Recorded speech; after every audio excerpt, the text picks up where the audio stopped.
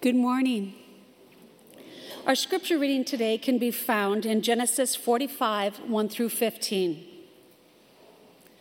Joseph could no longer control himself in front of all of his attendants, so he declared, "Everyone, leave now." So no one stayed with him when he revealed his identity to his brothers. He wept so loudly that the Egyptians in Pharaoh's household heard him. Joseph said to his brothers, "I'm Joseph. Is my father really still alive?" His brothers couldn't respond because they were terrified before him. Jesus said to his brothers, "Come closer to me." And they moved closer. He said, "I'm your brother Joseph, the one you sold to Egypt. Now don't be upset and don't be angry with yourselves that you sold me here. Actually, God sent me before you to save lives. We've already had 2 years of famine in the land, and there are 5 years left without planting or harvesting. God sent me before you to make sure you'd survive and to rescue your lives in this amazing way. You didn't send me here. It was God who made me a father to Pharaoh, master of his entire household, and ruler of the whole land of Egypt. Hurry, go back to your father. Tell him, this is what your son Joseph says. God has made me the master of all of Egypt. Come down to me. Don't delay. You may live in the land of Goshen, so you will be near me, your children, your grandchildren, your flocks, your herds, and everyone with you won't starve, since the famine will last 5 years. You and my brother Benjamin have seen with your own eyes that I'm speaking to you. Tell my father about my power in Egypt and about everything you've seen. Hurry and bring my father down here." He threw his arms around his brother Benjamin's neck and wept. And Benjamin wept on his shoulder. He kissed all of his brothers and wept, embracing them. After that, his brothers were finally able to talk to him. This is the word of the Lord.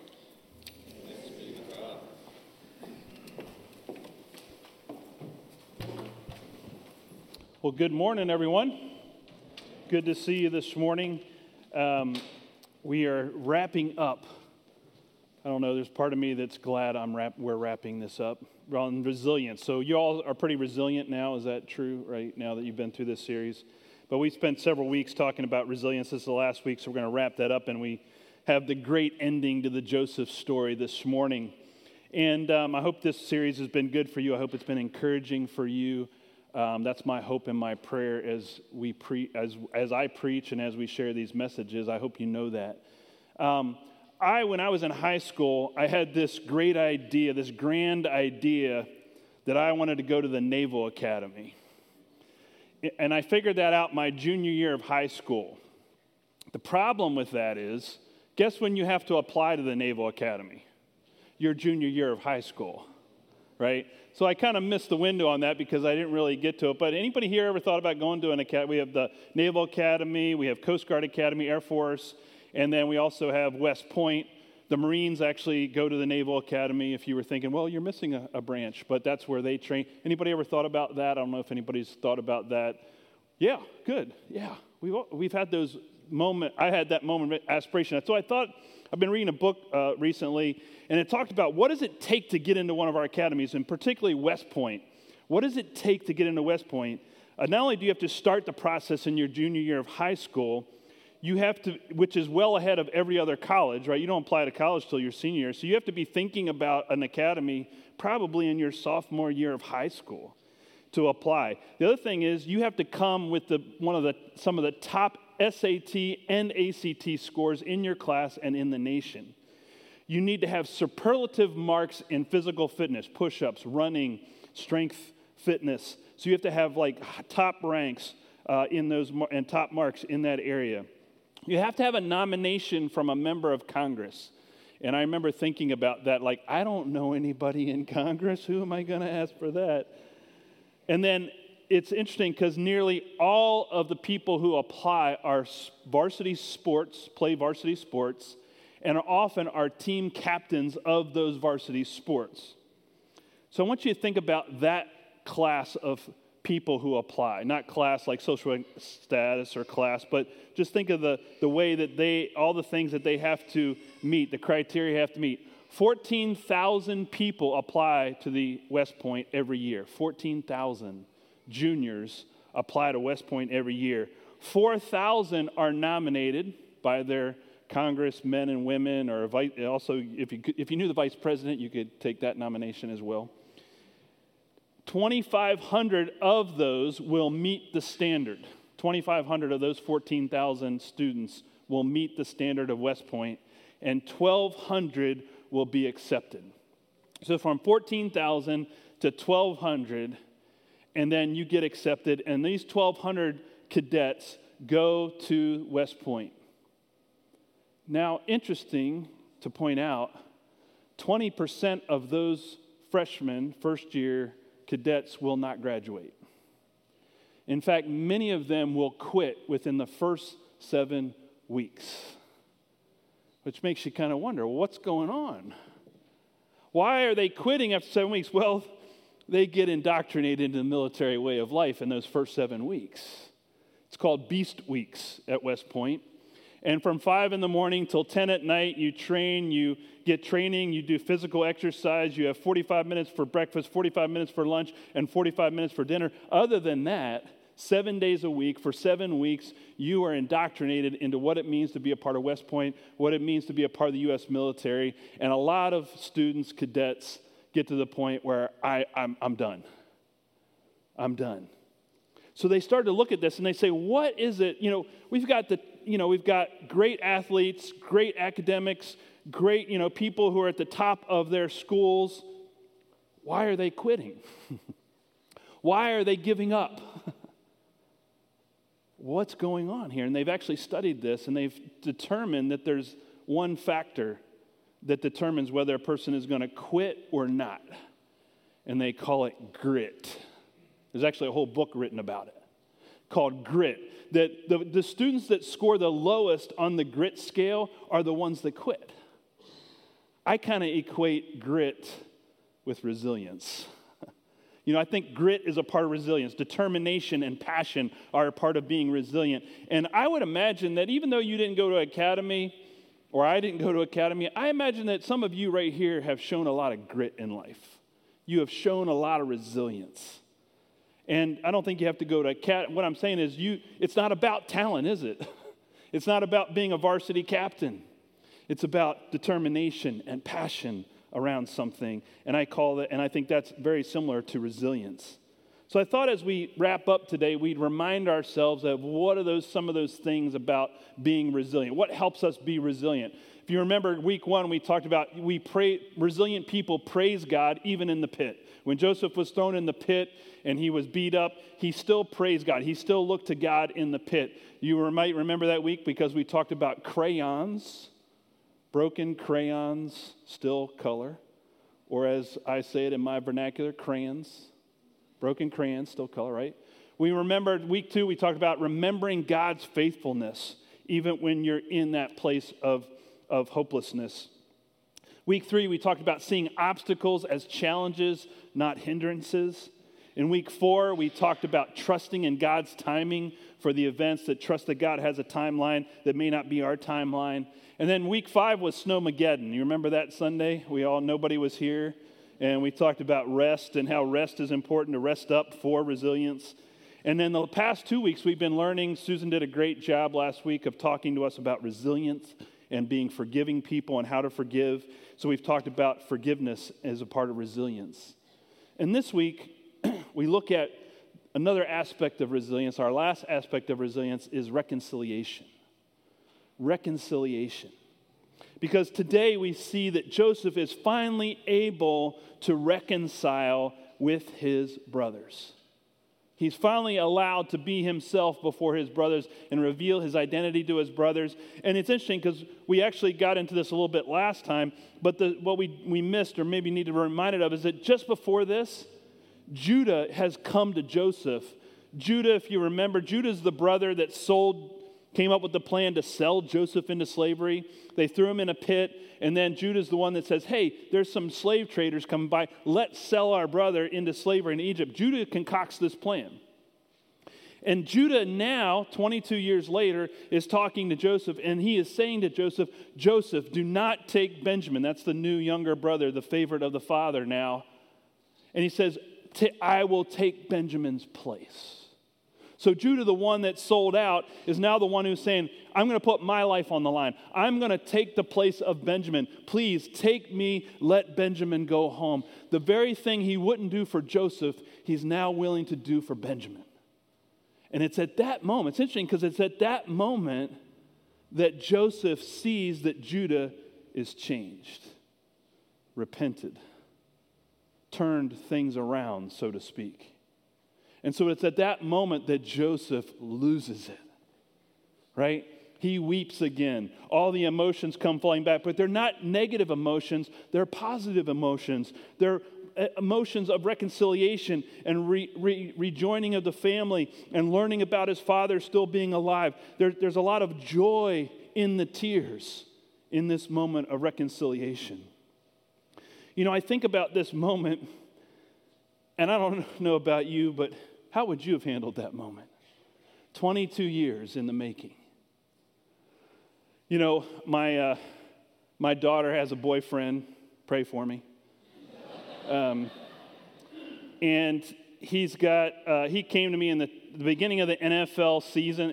He's a big NFL football fan. He's a manager at Ole Miss. And he came to me in the beginning of the 2017 NFL football season. He's a big Giants fan. He came to me to announce that the Giants were going to the Super Bowl that year. I don't know if you follow NFL football. I can understand why some of you just groaned. But he comes to me at the beginning of the season and he says, the Giants are going to the Super Bowl. Eli Manning's going to win another Super Bowl. I guarantee it. I was like, really? Really? You're pretty sure of yourself, right? I said, if the Giants go to the Super Bowl, I will wear an Eli Manning jersey to the Super Bowl party that year because I'm not a Giants fan. So he says, you're on. I said, but here's the catch. Then you have to wear a Redskin, because I was a Redskin fan at the time. I'm a Seattle Seahawks fan now. Just clear that up. So I said, I'll wear a Redskin jersey. You wear a Redskin jersey to the Super Bowl party. He's like, all right, this is a deal. The Giants went 3-13 that season. Now, how do you think I responded to him every time we chatted about football? Hey, the Giants are 1-7. You still think they're going to make it to the Super Bowl? Well, statistically, there's still a chance. I said, I don't think so. But you know what I did all season long? I told you so. I told you so. Every week when they would lose, I'd be like, told you so. How's that? What jersey you want to wear this coming Super Bowl party? You know, I was just rubbing it in, right? How many people have had that temptation to say, I told you so? If anybody ever had an opportunity to say, I told you so, it's Joseph, right? I mean, he's the one that predicted all this in those dreams that he shared with his brothers at the age of 17, a little maybe arrogant, cocky at the time, but in the same way, true, right? And he could have said, I told you so. Notice he doesn't, because he's not worried about being right. Notice that.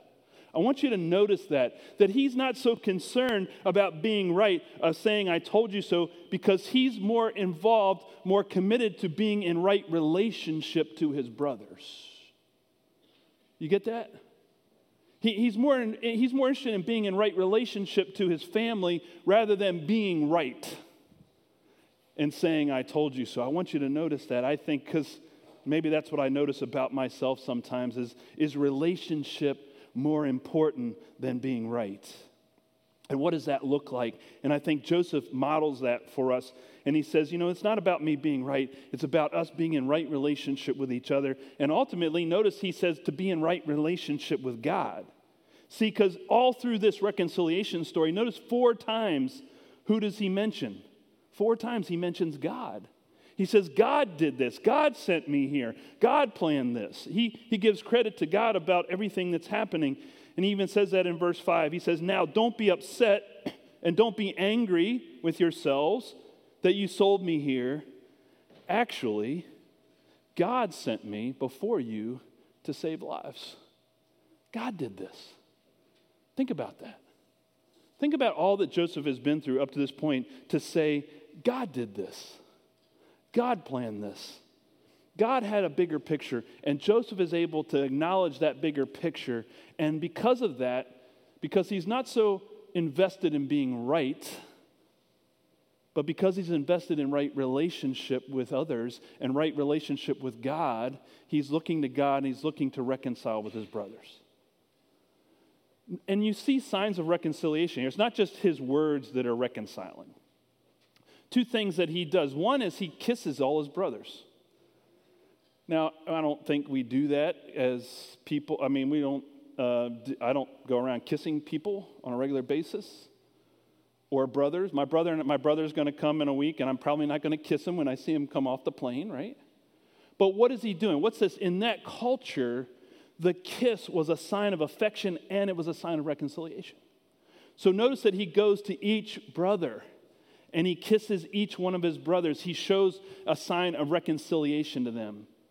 And then the next thing he does, which we didn't read this morning, but if you keep reading in chapter 45 and verse 22, you'll see that he also gives each of his brothers new clothes. Wow. What got this whole thing started? Remember?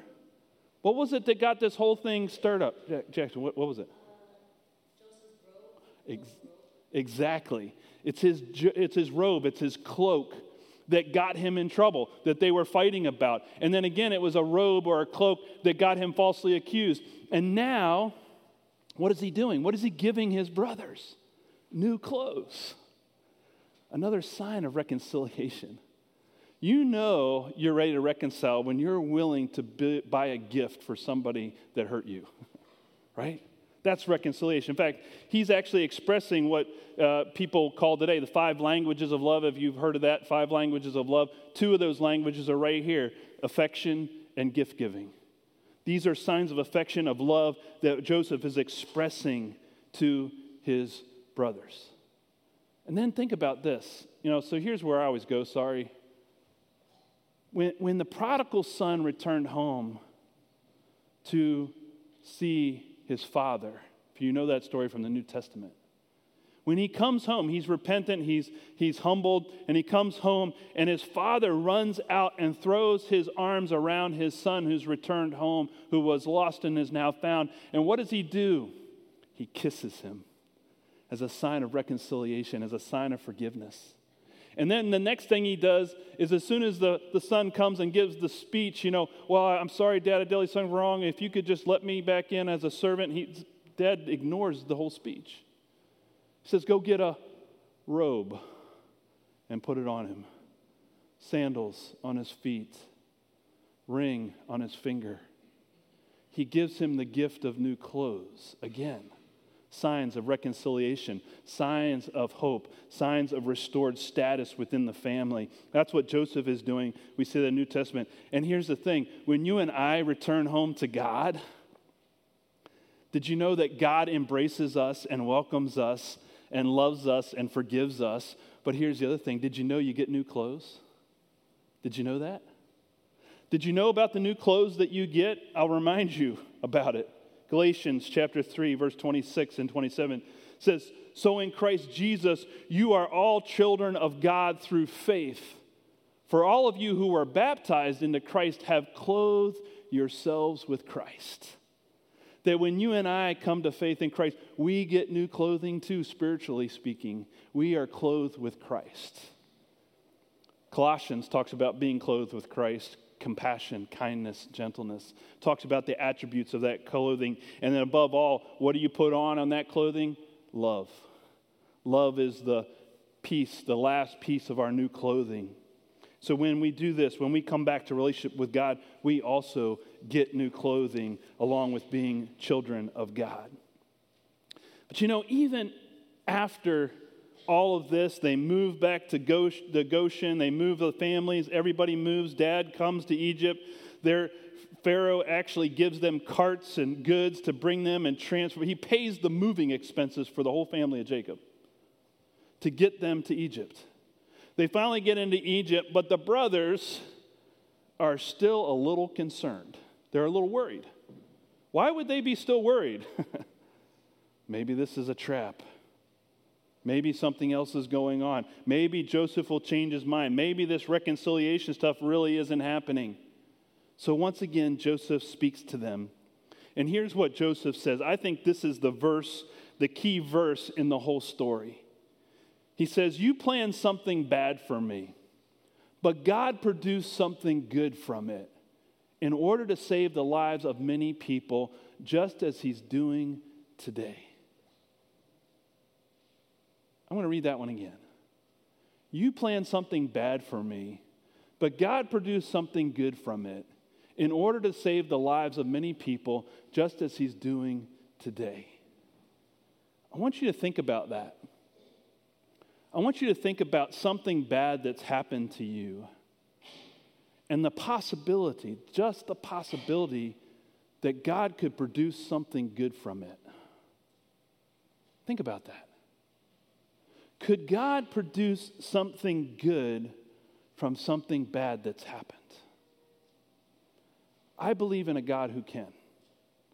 I believe Joseph could see that, and I think this is another key to resilience, because I think resilient people look for God's redemption and look for a way to bring about God's redemption and reconciliation in people's lives. They're more interested in helping bring people into relationship with God and into relationship with each other than just saying, "I told you so."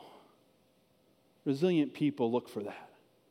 You know, I got to witness close, not too close, obviously, mostly through media, but also friends, the Freddie Gray riots in Baltimore. We've gone through some racial tension in our nation, and after Ferguson, there were other riots that happened, and there was a riot in Baltimore around Freddie Gray. Freddie Gray was arrested, and he died in police custody as he was being transported. And so the streets erupted because this African-American young man died in the hands of the police. And so there were a lot of questions about what happened, but anyway, the streets erupted. And there was stuff on social media, and there was stuff on the news, and there was all kinds of destruction in the city, and people were just angry. And right there in the inner city neighborhood, right there in the poorest neighborhoods of the city. And it's not really that I want to share with you, but I want to share with you the day that riot happened, it was the next morning after that. I saw brothers and sisters in Christ, Christians of all different backgrounds, go into the city. And they went in with trash bags, and they went in with brooms, and they went in with their time and their energy, and they just helped clean up the streets of Baltimore. People from the suburbs, people from other cities, people just went in the next morning and said, "We don't want this to be what our city is about. What are they looking to do? They wanted to redeem the bad situation. They wanted to bring good out of a bad circumstance. That was their heart. And I think that's the heart of Christians, is to be resilient, to look for God's redemption in the midst of it, to be God's plan. This past week, I met a young man who just got out of jail because of drug addiction and drug dealing. You know what he's doing right now? He's leading a Celebrate Recovery program for other addicts. That's taking something bad and making something good. Or I think about, Rick reminded me of a homeless man that I met several years ago who is now a crisis manager for a homeless ministry. He was on the streets, he was living as homeless, and now he's a crisis manager for homeless people. What did he do? He took a bad situation in his life and he said, "How can I redeem this? How can I do something good with it?" Or I think about some women that I know that were abused as they were growing up, and now they're doing therapy and counseling for families and children. They took something bad that happened in their life, and they brought about something good. They wanted to make a difference in others' lives. That's the redemptive quality of resilient people. That's the redemptive quality of God coming out in people, because they believe that God can bring something good out of something bad. There's one other story of a resilient person I wanted to share with you, and her name is Peggy. Peggy's parents were missionaries in Japan prior to World War II. And Peggy, when World War II broke out, her parents fled to the Philippines and were hiding in the jungles with the Filipino guerrillas. And Peggy went to the United States to go to college. And she was in school while her parents were hiding out in the Philippines. And the Japanese eventually found her parents and killed them. She lost both her parents. She got word while she was in school here in the United States that her parents had been killed by Japanese soldiers. So after school, after college, Peggy decided, and this World War II was in full swing at this point, Peggy decided to go work in Salt Lake City in an internment camp for Japanese people, particularly in the hospital where Japanese prisoners were held, because she spoke Japanese and she felt that she could help the Japanese people who, if you weren't aware, were put into internment camps in the United States. And they were held there. And some of the prisoners of war also were brought to the States and were held there. So Peggy ministered to them, was kind to them, ministered, cared for them. Now I want you to fast forward to after the war. There was a man named Mitsuo Fuchida who was one of the commanding pilots who led the raid on Pearl Harbor. Fuchida was an officer in the Japanese Navy, and he was a pilot, and he was a nationalist. In fact, after the war, he was angry that the United States had won the war, and he was angry about the bombs being dropped on his homeland, and he was angry, and he was drinking and a lot of other things, and he was having a hard time readjusting to life as a civilian. And he met a friend who was a prisoner of war in the United States.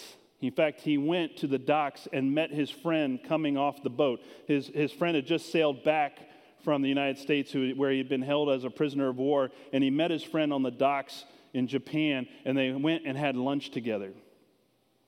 And Fuchida sat down with this former POW, Japanese POW, and he noticed that he was different.